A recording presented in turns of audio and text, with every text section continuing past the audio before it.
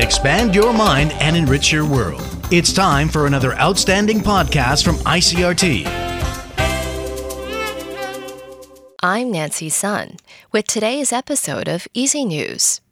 The TAIEX opened down 44 points this morning from yesterday's close at 15,794 on turnover of 3.2 billion NT.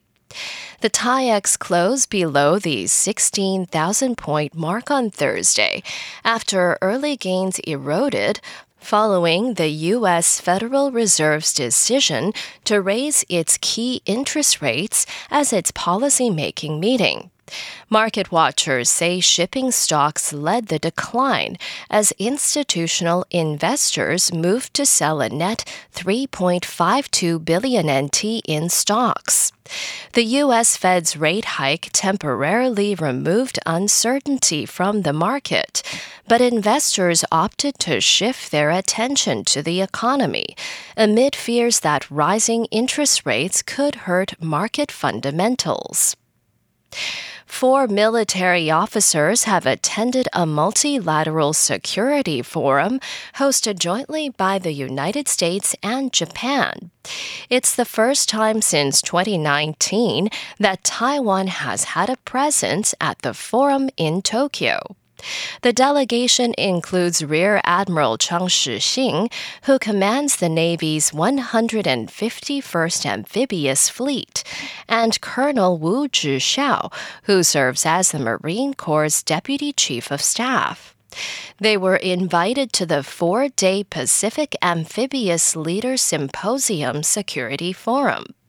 Nearly 70 military personnel from 18 countries took part in the event that includes visits to military bases in Japan and demonstrations of weapons systems made by either Japan or the U.S. Taiwan sent a delegation to the first forum in Hawaii in 2015, and a delegation also attended 2019's event. In international news, in its third hearing, the House panel investigating the Capitol riot in the U.S. is focusing on Donald Trump's push to have his vice president reject Joe Biden's 2020 win. AP Washington correspondent Sagar Magani reports. Panel Chair Benny Thompson says courts kept turning away Trump's false vote fraud claims. So eventually, he latched on to a completely nonsensical and anti-democratic theory. The vice president could ultimately just declare Donald Trump the winner. Panel Vice Chair Liz Cheney read a memo from conservative law professor John Eastman.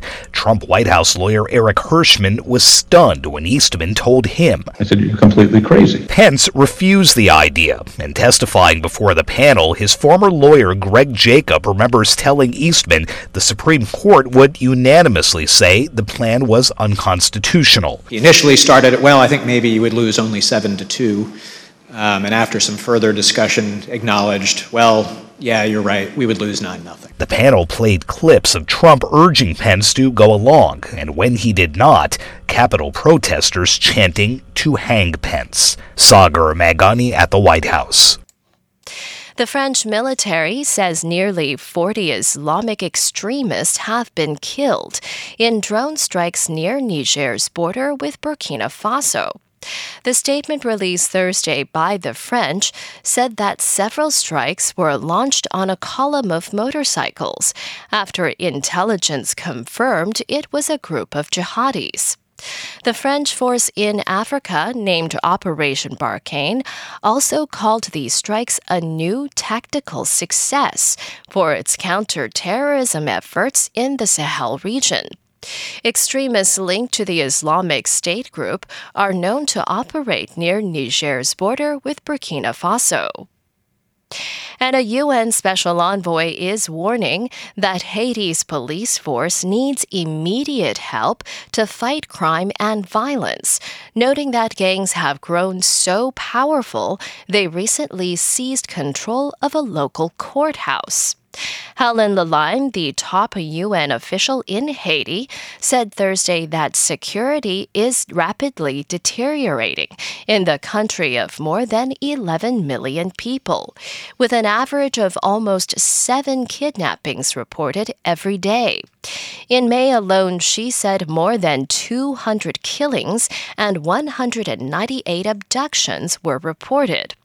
Those kidnappings include 2 busloads of children and 3 UN personnel and their dependents, with 1 local staff member killed in a crossfire between gangs.